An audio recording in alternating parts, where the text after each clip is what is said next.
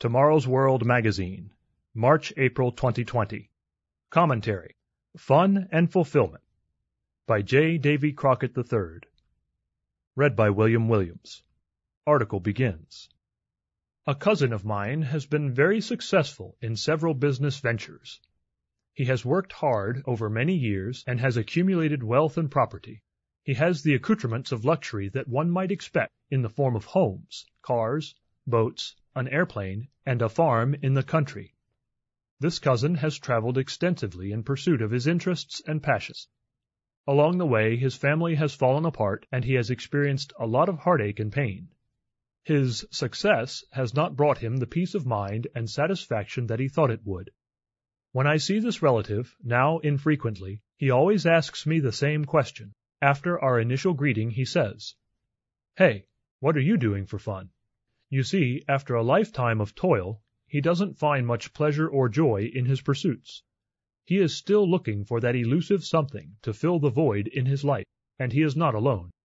The movie industry is burgeoning with more film releases every year, which generates huge profits for the producers as people fill the theaters to be entertained and to lose themselves for a little while in a make-believe world.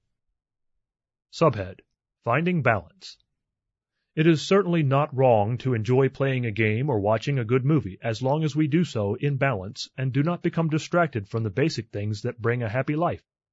King Solomon of Israel, who was given a gift of great wisdom by God, wrote, "To everything there is a season, a time for every purpose under heaven, a time to weep and a time to laugh, a time to mourn and a time to dance." Ecclesiastes chapter 3, verses 1 through 4. As human beings, we should find time to play, to enjoy something that brings us delight and pleasure, but always in moderation and never at the expense of others. If some item or activity breaks one of the 10 Commandments or ridicules godly principles, it simply is neither fun nor funny. If an activity is healthy, such as physical exercise, or if it challenges you intellectually, increasing your knowledge of something worthwhile, then it is uplifting and beneficial. There is a gnawing emptiness within all human beings that cannot be filled with physical things or pastimes, though many people try to assuage the feeling with work, stuff, quote-unquote, or leisure activities. Subhead: No substitute. For the young and the old alike, play is important in developing the balanced life our Creator would want us to have.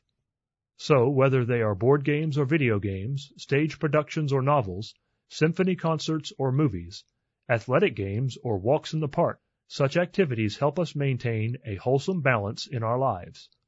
But make no mistake, these activities satisfy only temporarily and are no substitute for a close relationship with God, a relationship that can only be developed over time as we seek His kingdom first, as Jesus the Christ said in Matthew chapter 6, verse 33.